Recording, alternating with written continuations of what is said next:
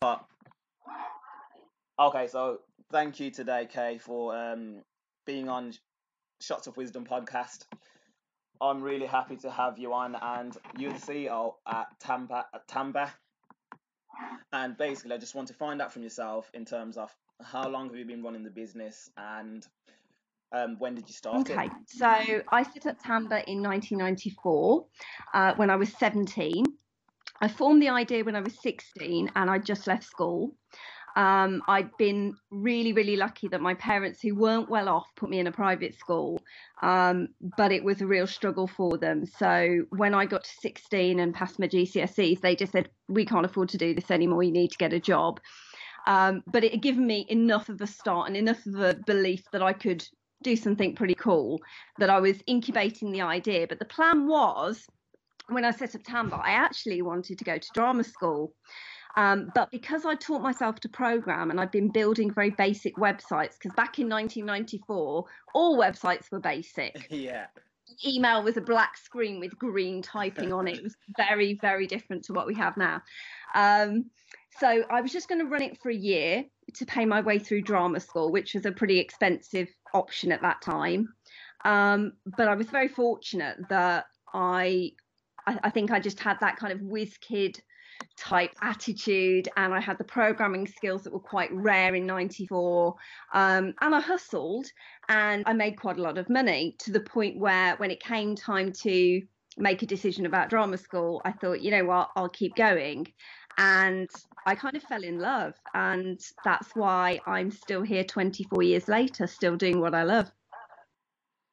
Okay. So basically, for someone at 17, 16 to decide to start their own business, I'm just intrigued in terms of um, were you not held back, or did you not think about the whole factor around being young and age having a factor within the business world? So in the early 90s, because the internet was an emerging technology, there weren't the kind of middle-aged male, Yeah. experienced role models. It was an industry in its infancy, a bit like, cryptocurrency Yes. is the big thing now. So if you're an expert in that, people are going to listen to you. And so in that time, actually being young meant I was a native of that generation. So it actually worked in my favor. I could use that lack of experience, but programming ability, the ability to write code then, made me different and made me special. But I think my parents had run their own businesses, and that had given me the work ethic, but I'd also seen their businesses go under. And that gave me this stubborn streak that hasn't changed at all as the business has grown and my life has changed, that I will not stop and I will not give up, and I will not ever have my family go through what we went through when they lost their businesses, because it was a really tough time. And I think really it was, whether you'd call it arrogance now, but when you're 16, 17, you don't see that you can fail. You're naive. And that naivety is a beautiful thing that gets you through to about 23, 24, when you have enough life experience to go, you know what, this is really hard. This is difficult. And then it's just the willfulness not to let go and not to give up, no matter how hard it becomes, because we have the dot-com boom and bust. Yeah. I've been in business through 2 recessions now. It's hard. But I am just stubborn as heck. You can shake that tree, but I won't let go. I really, really admire that. And then in terms of your parents, uh, what did they teach you? As in, what did you get from them that's made you successful within business from exactly what you just told me right now? Right, really, really simple. Their work ethic. They had the most incredible work ethic. So when they were self-employed, they were working 7 days a week. And my dad would be up and out the house before anyone was up, 5:30, 5 o'clock in the morning, out working. My mum would be taking me to school, then straight to work. Then she'd pick me up from school, and then we'd go straight back to work, and I'd go with her. And just kind of seeing that whole life. So to me, it was nothing strange or odd. So business hours to me, when they've needed to be, have been 100-hour weeks. And also when they've needed to be, because I have children now, they've been 25-hour weeks. So I've got that kind of work ethic when it needs it. When I need to put my shoulder to the wheel, I will. And that's something I definitely learned from them. They have enormous strength of character and just this phenomenal work ethic, which I don't know that I would have it if I hadn't just seen it from the day I was born consistently. And even when they lost their businesses, my mom, from running her own business, took a job in a factory working nights. My dad became a security guard working nights because it paid better, and they would alternate shifts so one of them could be with me. It was awful. It was low paid, minimum wage, dirty environments. I can't imagine what that must have done to them after being self-employed and at some points doing financially extremely well. And they did that to keep me in private school. And so for me, there's been a lifelong obligation, which I believe I'm paying them back now in kind. For everything that they did for me. They now live in a beautiful bungalow in the grounds of my house that I built for them. And I take care of my mom morning and night. She had 4 strokes last year. And so instead of them being in some kind of sheltered accommodation, they're next door where they can see their grandchildren every day. And I take care of them when they need it. And that to me is exactly what they deserve for everything they did for me. That's just so heartwarming, the simple fact that you look after your mum and your parents. And obviously, I'm sorry to hear about your mum. Well, you know what? She made it through, and that was a miracle in itself. You know, to have several serious strokes, and she had a very serious surgery in the middle of it, which was meant to stop any more strokes, and then she had another. So it was a really tough year last year, but it just shows you what you're capable of. And if I can't do my best every day watching her recover from that age 75 and just keep on going, keep walking, keep doing daily physio and everything else that she does, then there's something seriously wrong. So she's absolutely my inspiration. So if you think any of my stories impressive, you need to get hers because she's phenomenal. It sounds like she's one heck of a woman. She is. So basically, in terms of like your motivation and drives, do you find that you can easily pull those from people around you and from your situations and surroundings around you? So they've changed over the years. I'm going to be completely honest. In my teens and 20s, my motivations were financial, all financial. It was about building wealth. I wanted the flashy cars. You know, I was driving a Jaguar XK8 when I was 25. I was driving a Bentley before I had my youngest child. So, you know, I've done the lovely cars. I've got the beautiful home. And I was still on that path until just after I had my daughter, who's now 3.5. And when she was 8 weeks old, my husband was diagnosed with cancer. And suddenly, everything goes up in the air and it puts what you want into perspective. And suddenly my motivations very much realigned. And I was like, what am I chasing? When is enough? And I reprioritized everything, put him first, put my children very much first. And although the business continues to grow and we have other businesses as well, we make sure that we look after each other first, because having all the money in the world is great, but if you don't have your family and you don't have each other and your health, you've got nothing. So it was I'm sad, really sad that it took something as scary as that. And he's absolutely fine now. We were very, very fortunate that it was a really treatable cancer. And although it was a dark time at the time, we got through it really, really well. And he's heroic, to say the least, because he works with me at Tamba. He's Tamba's MD. It just made us so much stronger as a couple and as business leaders and as a unit. You know, we're a good team. And I think now my motivations are very much about what I can do to make my family proud of me. That's really important to me. And also what I can do to help other people. So when opportunities like this come up, or people ask me for little bits of mentoring here and there, if I can help them, I will, because, you know, sometimes you just need a hand or a leg up or just a bit of different thinking. And so many people are capable of that, but just won't give the time to do it. And so I don't want to be that person. I want to be the person that says, yeah, you know, what can I do? Yeah, and I think that clearly came across as when I mentioned to you, when I reached out to you on LinkedIn and you managed to get back to me so quickly, which obviously the timing obviously has a big thing to do with it, but it just shows that you are willing to help people that are just on the come up, people that just want to get to where you are. Well, yeah, you're on a journey too, though, and we don't know, where you're going to go, what you're going to do. And I think it's all about building those relationships. Everyone you meet every day might have an opportunity for you, or you might be an opportunity for them. There are ways we can all help each other.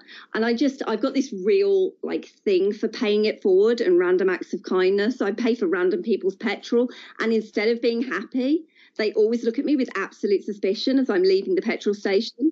When the next person has their petrol paid for, they're really confused by it and they're suspicious. And isn't that sad? It is. That people don't think, oh, that's nice. They think, why did she do that? What's her motivation? What does she want? And when you, in the coffee shop, I'll pay for the next person's drink and they just find it weird. It strikes up conversations, but they think it's weird. But I just think if we were all a little bit kinder in the world, where would we be? It'd be great. That is so true. So you need to do that next time you're in Starbucks or any other coffee shop. Pay for the next person's drink. It makes you feel amazing.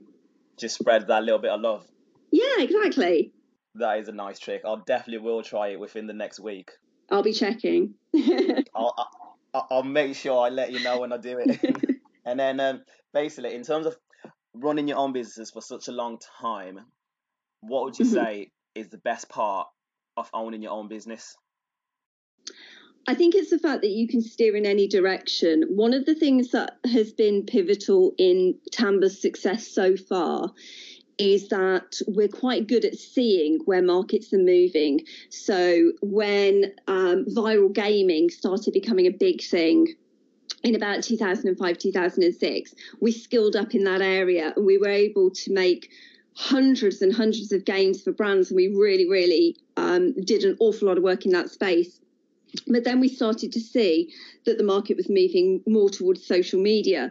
So we moved very much in that direction, building Facebook apps and things like that. And now it's become more about editorial content, video content, Facebook Live. That's a huge thing for us. We do an awful lot of work on Facebook Live. So we're very agile. And I think that that's been one of our sweet spots, just listening to the market really closely. And whilst we're bigger now, we're still small enough to be agile and jump onto these new things and skill up in the right areas so that we can, as much as possible, future-proof ourselves. In terms of basically, I know you touched on Facebook Live and basically always seeing where trends are going. How do you feel about basically Facebook Live, Instagram Live, and just how live marketing, shall I say, how all of that is heading within the next 1 to 2 years, and how that's going to play an impact in terms of growing both personal brands and company brands as well? It's really interesting. Where it's going in 1 to 2 years is impossible to answer because 1 to 2 years in internet terms is, everything changes in a moment in time, and a lot is defined by what Facebook or what Insta choose to do with their platforms and their closely guarded secrets like the Google algorithm. But there is definitely a lot of emphasis on Facebook Live with my clients. Insta Stories, really, really popular, particularly with influencer marketing campaigns. So when we're hooking up brands with really good Instagrammers, they're doing both Instagram content that will sit on timeline and also Insta Stories. So we're doing quite a lot of that right now.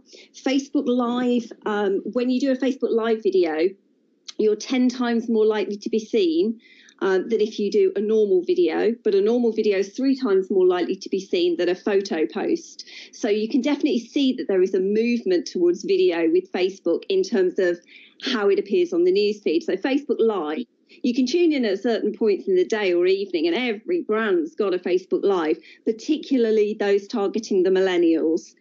There is absolutely a lot going on there. The problem is there are a lot of automatic mechanics being used that become really generic. Once you've seen them once, as a consumer, I think you'll tire of them quite quickly.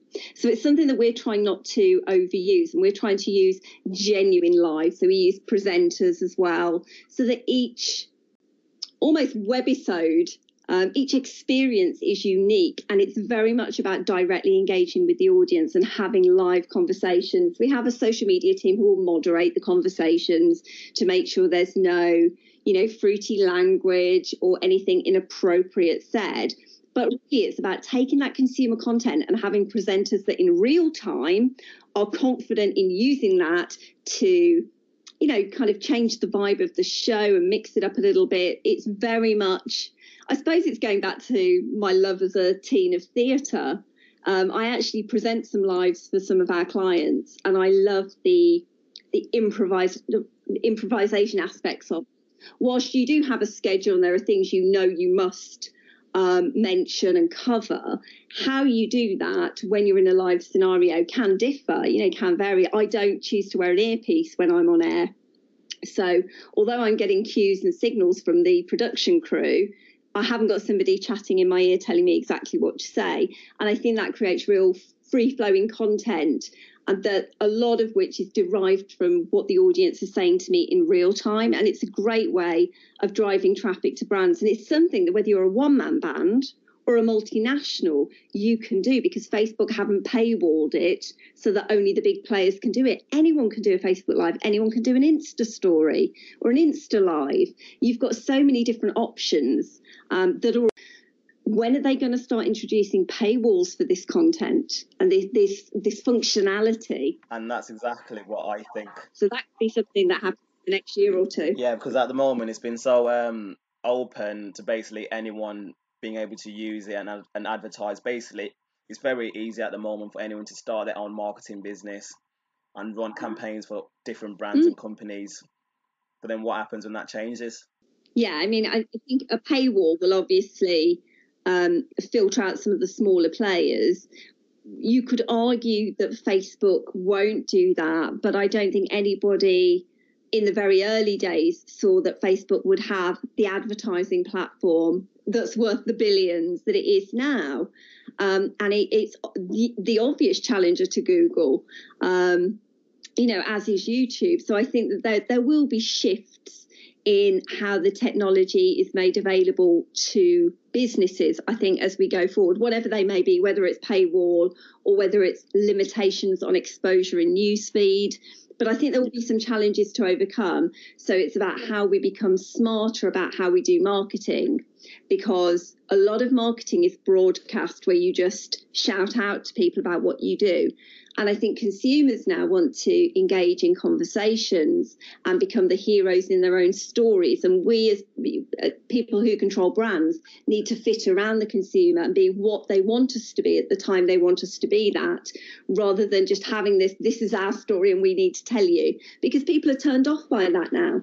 Yeah, 100%. I think we all see that on a day-to-day basis when people just, the stuff that was working even 6 months ago doesn't work anymore. Yeah. And then in terms of basically when you're approaching, I don't know, maybe in the earlier days when you were approaching in terms of strategy for different clients, how would you go about that in terms of finding basically their requirements and then to the point where you're executing it? How would you go through that whole process? So in very earliest days, it was really, really simple. I literally wrote letters.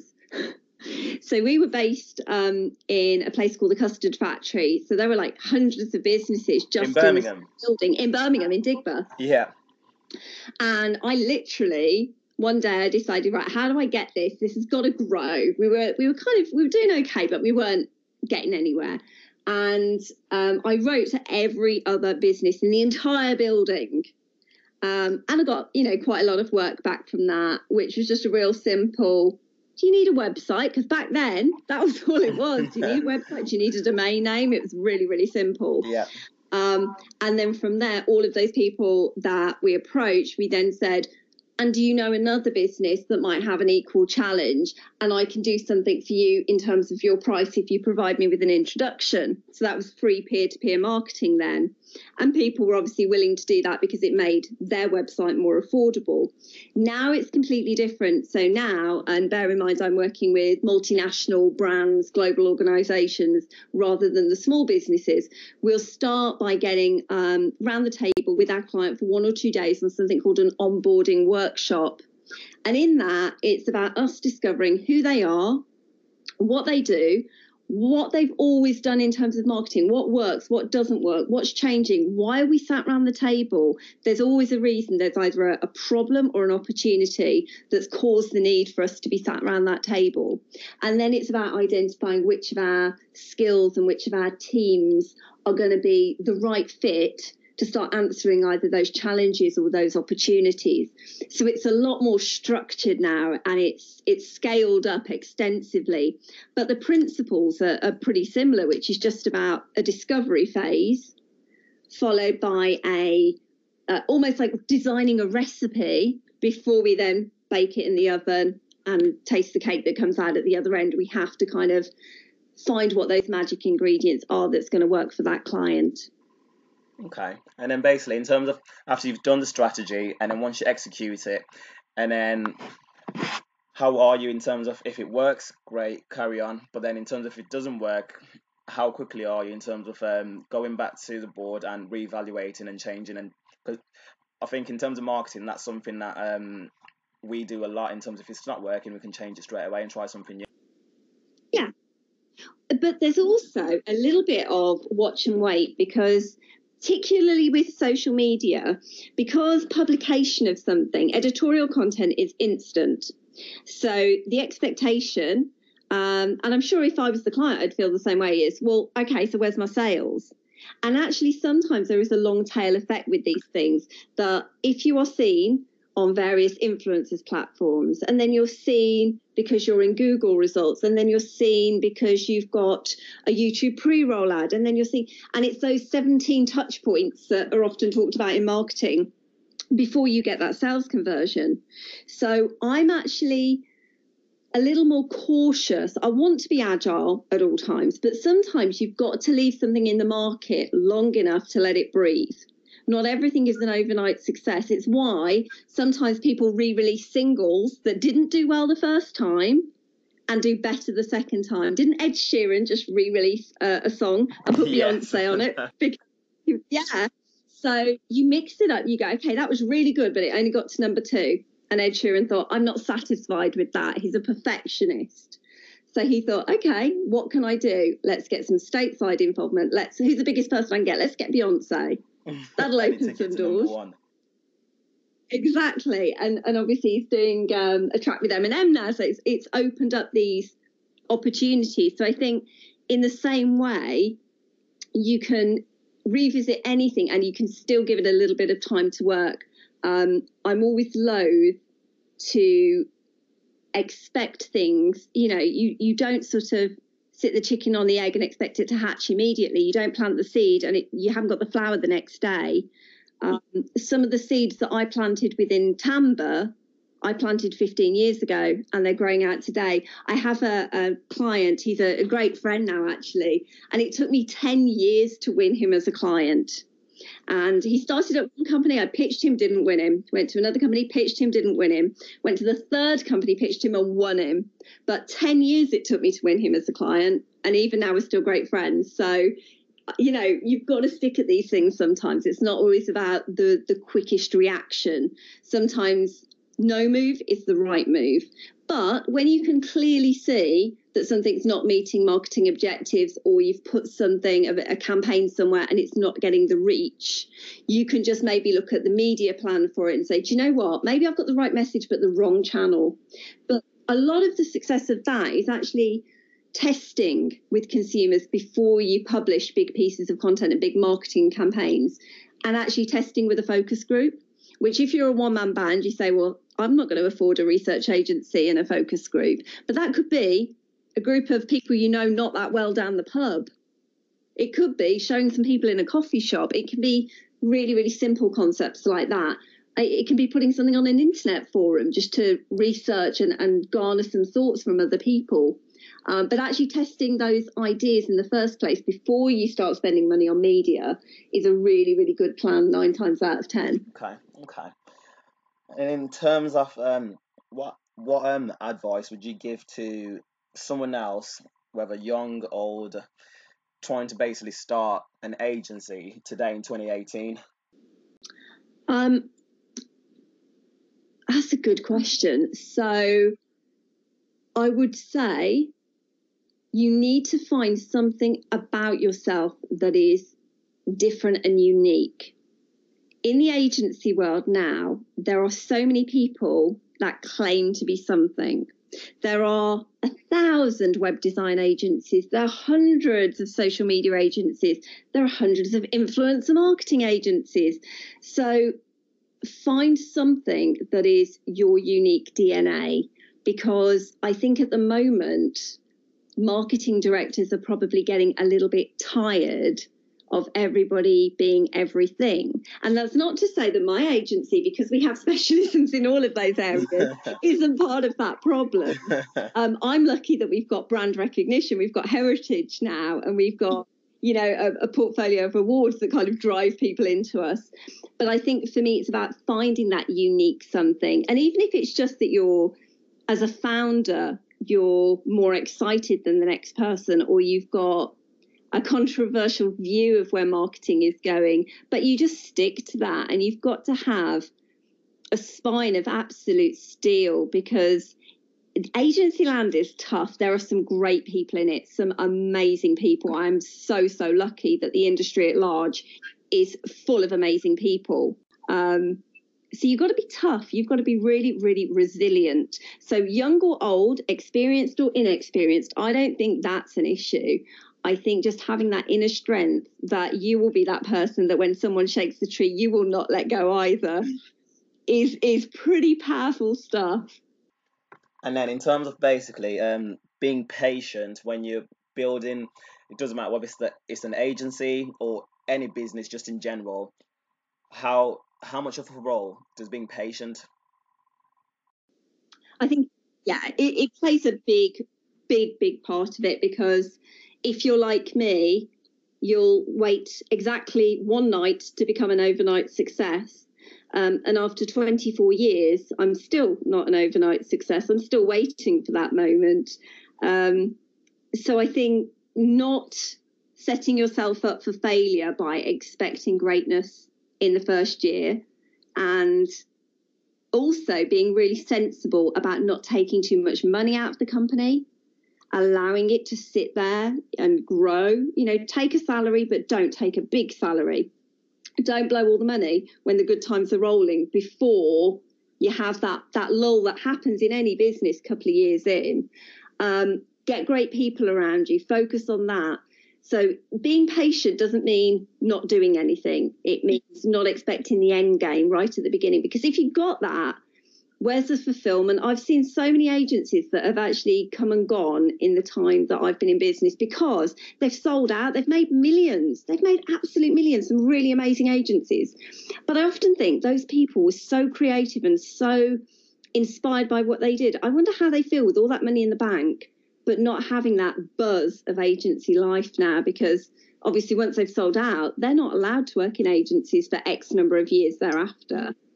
And as much as, we've had a lot of offers for timbre over the years and some really good ones, I still absolutely love it. And so I can't imagine right now not going into work each day and not picking up the phone and seeing who's going to call and what the opportunity is going to be and what the challenge is going to be.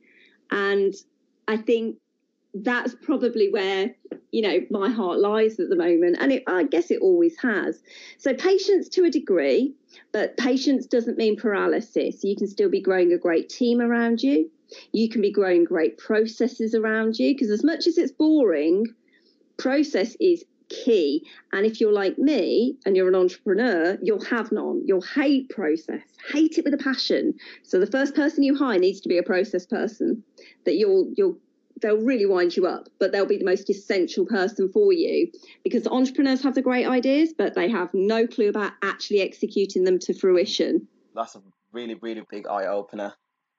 That's my weak point, is following things through in a nice, sensible, logical process. I go, come on team, great idea, we're all going to go and do this. And then I have a load of people who sit there and make it happen, but look at me frustratedly because last week I had another big idea. So, you know, it's great being an entrepreneur, but it's a nightmare for people to have to work with me. And then in terms of your team and the people that you work with and the people that work for you, how important are those people to you? They are so important, so important. There is no way that I could do it alone. I'm very lucky that I work with my husband, and he's a fantastic MD. All the clients love him, all the team love him. He is one of those people that everybody loves. I'm a bit more Marmite, as you'd expect for a founder. You love me or you hate it. Used to bother me, but I can live with it now. But I've got some really, really skilled team members. My technical director started as a web developer with me 16 years ago, and he's worked his way up, and he's technical director with a shareholding in the firm now.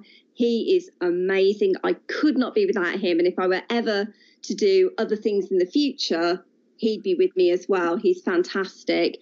And we've got lots of key people, but there's also people that I've had work with me who have moved to other places in the country, and I still sound them out when I've got challenges or ideas for the business, because we've maintained that really good relationship, and as colleagues I really trust them. I was going to say trusted, I still trust them. So it's about kind of making those relationships along the way and maintaining them, because when somebody leaves, that maybe they haven't left for good. I've got staff who are working for me now that worked for me once, moved on and came back. And that really says a lot about you yourself and your company as well, for them to leave, go somewhere else, get that experience elsewhere, and then come back as well after. Yeah, I hope so. And in terms of basically your company, what growing pains did you have, if any, or what were some of the darker moments that people don't really see who are not running businesses that you've had over the past years running your business? Well, I mean, over the years, there's been a few periods where the phone hasn't rung, and, you know, your AdWords campaign hasn't delivered, and you've had to come up with some really, really good hustle to keep getting the deals in. Other times, you're just fighting off opportunities. Just lately is a great example. We literally can't hang up the phone quick enough for the next call that's coming in. There's so much opportunity out there. There's so much going on. But historically, there have been periods of time where it gets very quiet, and you've got to be really proactive in those moments and not let the deafening silence paralyze you from doing something to stop that. You know, you've got to start that ball rolling. And of course, the bigger you get as a company, the bigger the ship is, and the harder it is to change direction when you need to. It becomes a little bit harder and less agile. So for me, the thing that I always like the least is when there are challenges of not enough opportunity, but I've got enough experience now to know, okay, so we need to be out there networking. We need to be doing thought leadership. We need to be doing online networking, things like talking to people on LinkedIn. It's how you and I discovered each other. And just kind of working the numbers, always looking at the numbers, saying, right, okay, if I need to make 100 calls today, or I need to go for 30 coffees to get the next deal, how quickly can I get them in the diary? How can I move this forward? And then the other thing that I would say is just managing cash flow, big or small. Having a really tight control of your bottom line is absolutely critical. So don't overstretch the bottom line. Don't take the money if it's not there. Always leave yourself a margin for things going wrong. Be insured, you know, do all the boring grown-up things. Be insured, protect yourself. If you do something that serves the public, you need your public liability, you need your professional indemnity, you need your buildings and contents, all these boring things that sexy business leaders don't tell you, but they're all there to protect you. So that it's even things like hacks that are probably more the crimes that I guess we face in business now than, you know, your traditional burglaries. It's more hacks, isn't it? You've got to be protected against them.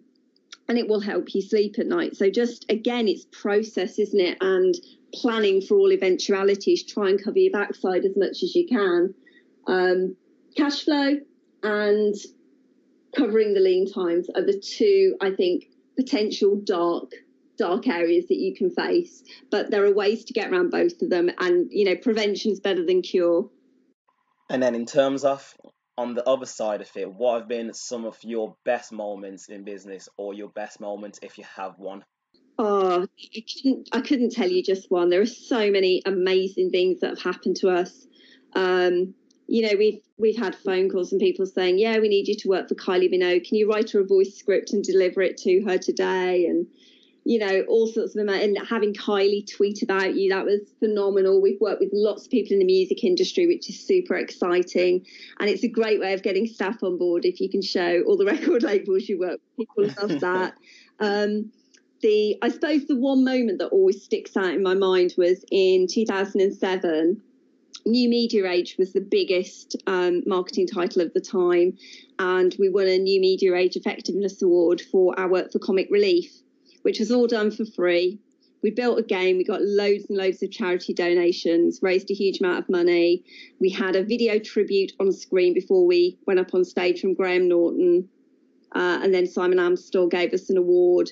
But we had to walk from upstairs down this massive staircase and then through all the crowd.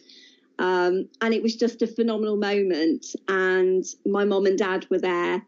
I booked them a suite at the hotel for that night at the Grosvenor House. And just the pride on their faces when they saw me pick up that award was what it was all about for me. It was a phenomenal night. So that's a kind of standout moment.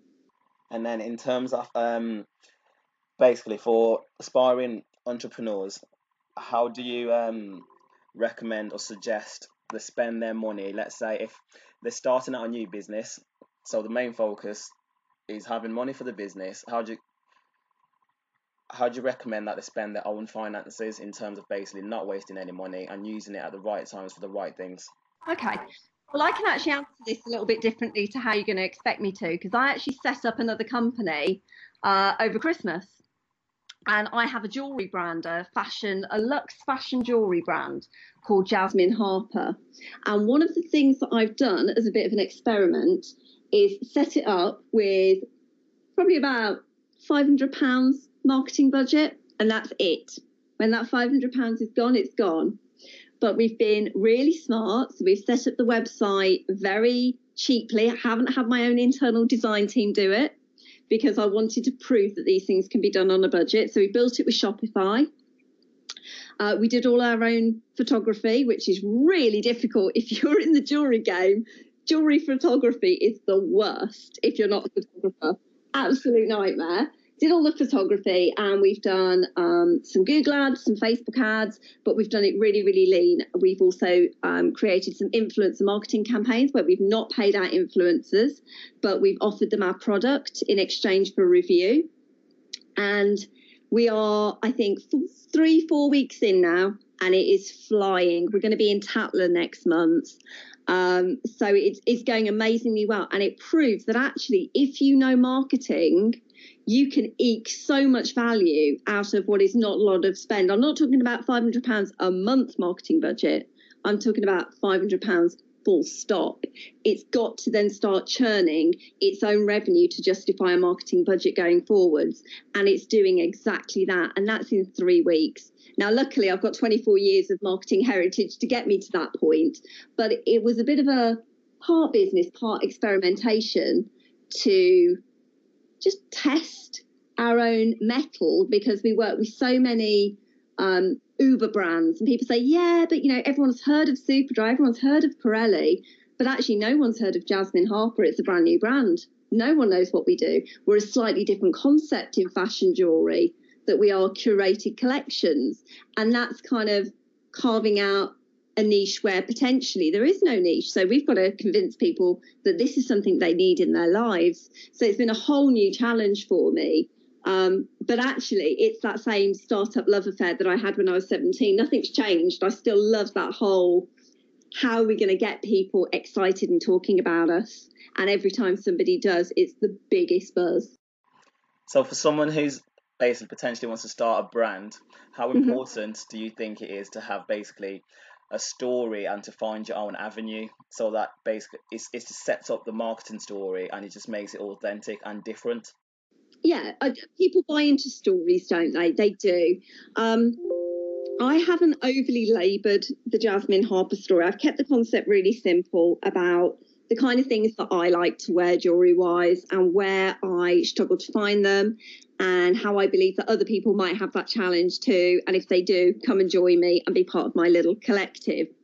So I don't think your story needs to be this, well crafted epic novel, because if it's online, people haven't got time for that. But I think you just need a bit of a reasoning, and also don't be afraid to put your face behind the brand as well. You don't need model good looks. I certainly don't have them, but I'll put my face to something because I think it shows a degree of honesty and transparency that says I'm here, and I'm right here for you to talk to if you want to. So having a story is great as long as it's authentic and it's not overstated for marketing effect, because Yeah. people are smart and they'll see through it. And in terms of brands and companies at the moment, which ones do you think are doing a great story in terms of their marketing at the moment? Oh my goodness, so many.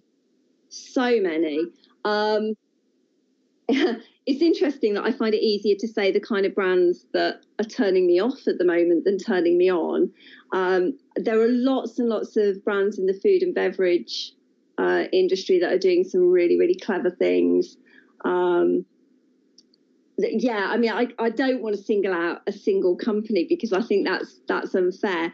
But I think those that are using tech where it fits their story, so they're using social media, for example, to get consumers to experience their products in their own way, and then they're disseminating that content. I love the authenticity of things like that. What I don't like is when people kind of overstate themselves and become a little bit self-indulgent. Some of the fitness and protein type brands are quite self-indulgent in the way they communicate, and personally that turns me off. I think it probably does work for millennials, because you find the brasher messages work for the millennials and the subtler messages are working for Generation X, Generation Y. Okay. And then in terms of not answering your question there, am I? But it's because I don't want to single out any brands. You've got to bear in mind I'd have to mention all my clients. I know. So I definitely won't make you mention any brands. And then in terms of just campaigns in general, this one doesn't have to be any clients that you've got. Have you got any favorite campaigns, marketing campaigns? The stuff that we work on that we love the most at the moment, we love doing our Facebook Lives, because when we ask a consumer in real time, what do you think of this product? They just tell us, and it's brilliant. So not only is it a sales opportunity, it's also a focus group, it's research, customer insights. You could pay a fortune for this stuff and it's all right there. I like the instantaneous nature of sales that come from it. It's in the moment, it's real. And I like the fact that it's a competed space. So you have to be really clever and, construct a good quality set, have good quality audio, use great video production tools, be well rehearsed, because the market is getting sharper and sharper as the months go on. And I think we're all sort of being tested to greater degrees to produce really compelling content. I also think brands that are using really good video content, where they actually are moving more towards content in webisodes and storytelling over the longer period, but using rich video content, that is definitely something we're going to see more of. And it's truly moving consumers towards action, which I think is fabulous. Lots more authentic storytelling as well. Lots of brands tell stories, but authentic storytelling is a bit different, where these stories are born out of real customer situations and real customer needs rather than contrived. Because, like I said before, consumers are really savvy and they're picking up now where brands are being a bit try hard. So it's all those, when you hear about, supermarkets that jump into conversations with each other. Easy. What's the thing with the Sainsbury's uniform? And it was an item face off. The way they bantered, it was really authentic and it was brilliant. And I can't even imagine the PR value of that. It's priceless. Yeah, but it's little moments like that. But the problem is, if you're not listening and doing social media listening, you would miss that marketing moment. So being able to piggyback on those things is brilliant. And that's something any one-man band can do because they've got the time and the ability to choose to do that. And then in terms of at the moment, what would you say is one of your favourite platforms in terms of Facebook, Instagram, Twitter, Pinterest? Right, well, I love Twitter for news. I get factual stuff from Twitter.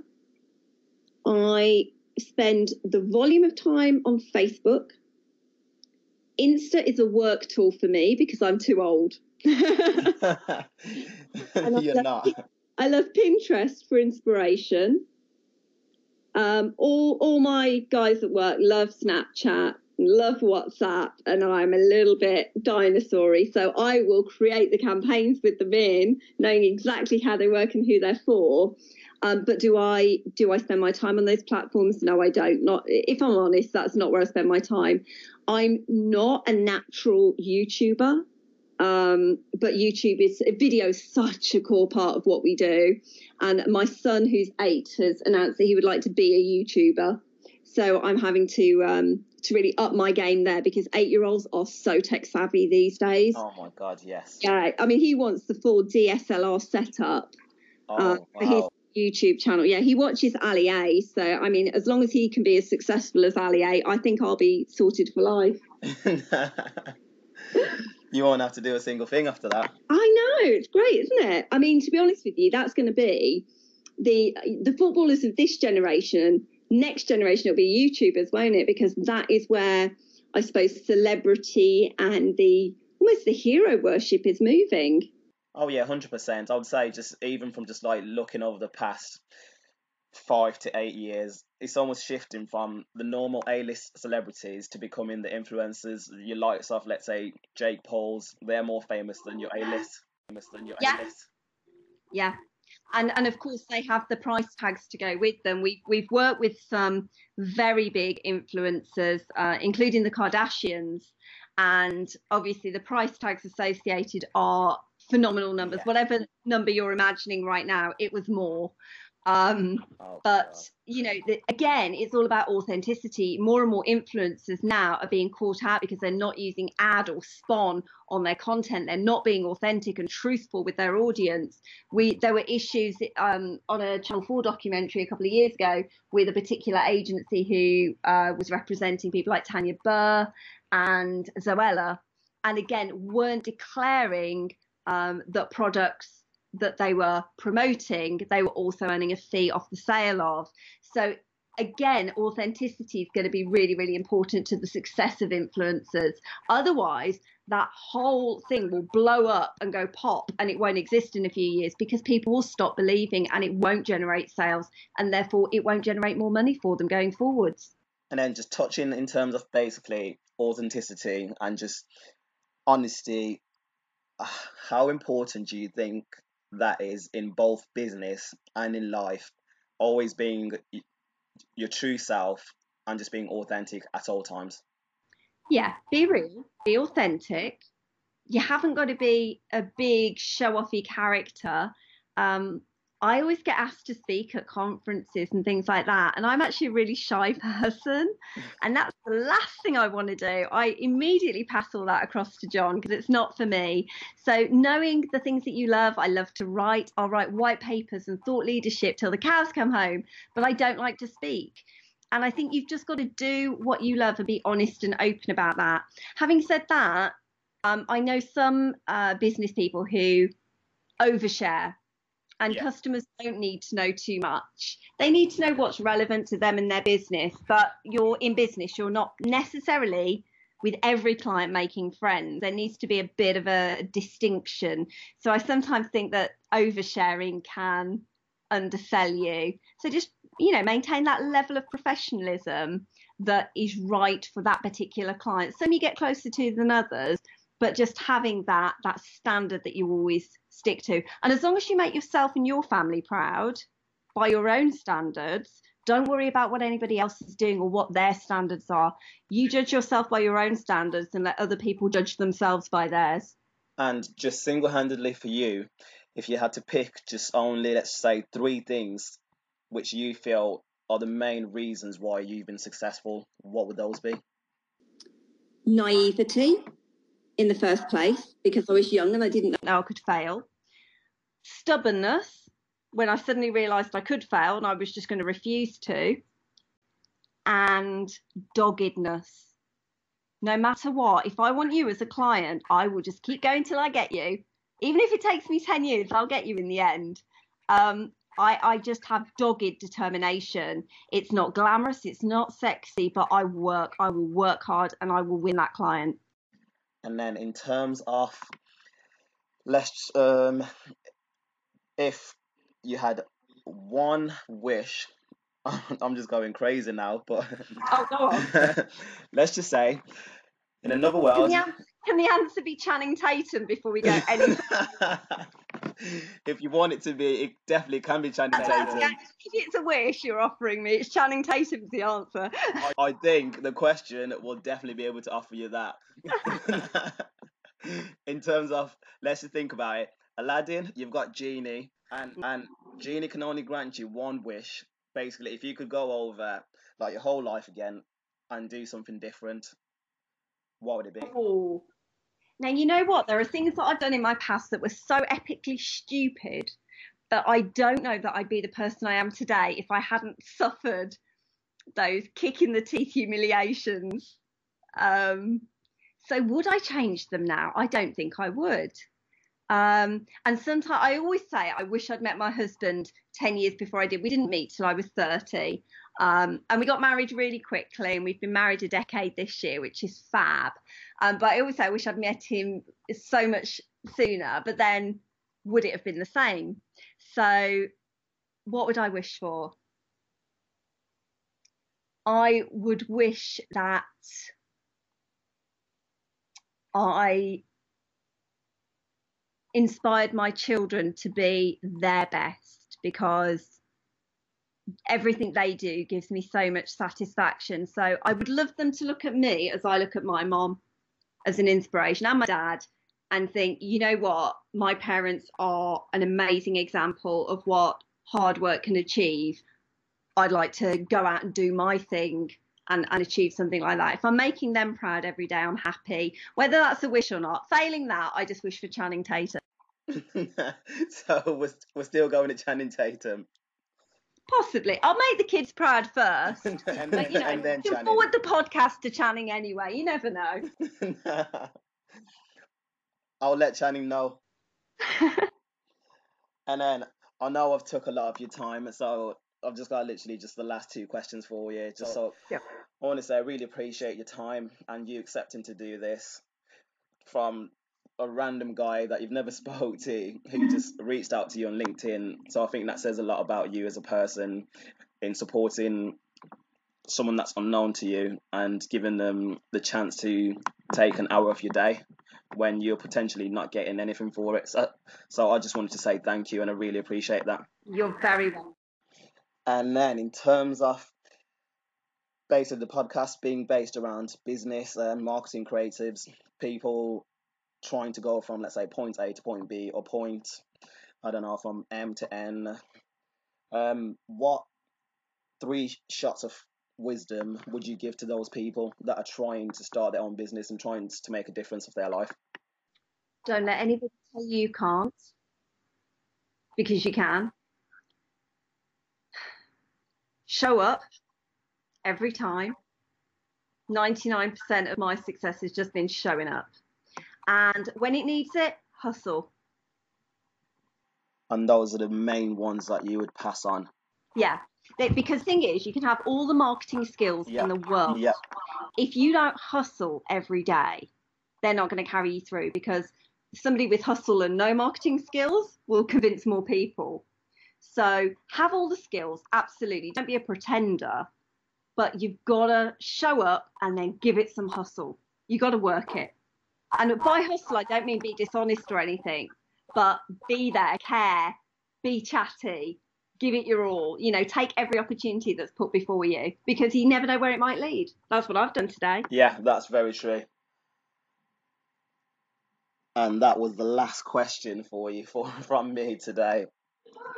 And I just want to say again, thank you. And from just this past hour that we spoke over this conversation now, I'd just like to say, as what I'd call it, you're a really cool person and a really down to earth human being. Thank you. It's really kind. Really appreciate you for doing this, Kate. So this is the third podcast of Shots of Wisdom, and it is officially done.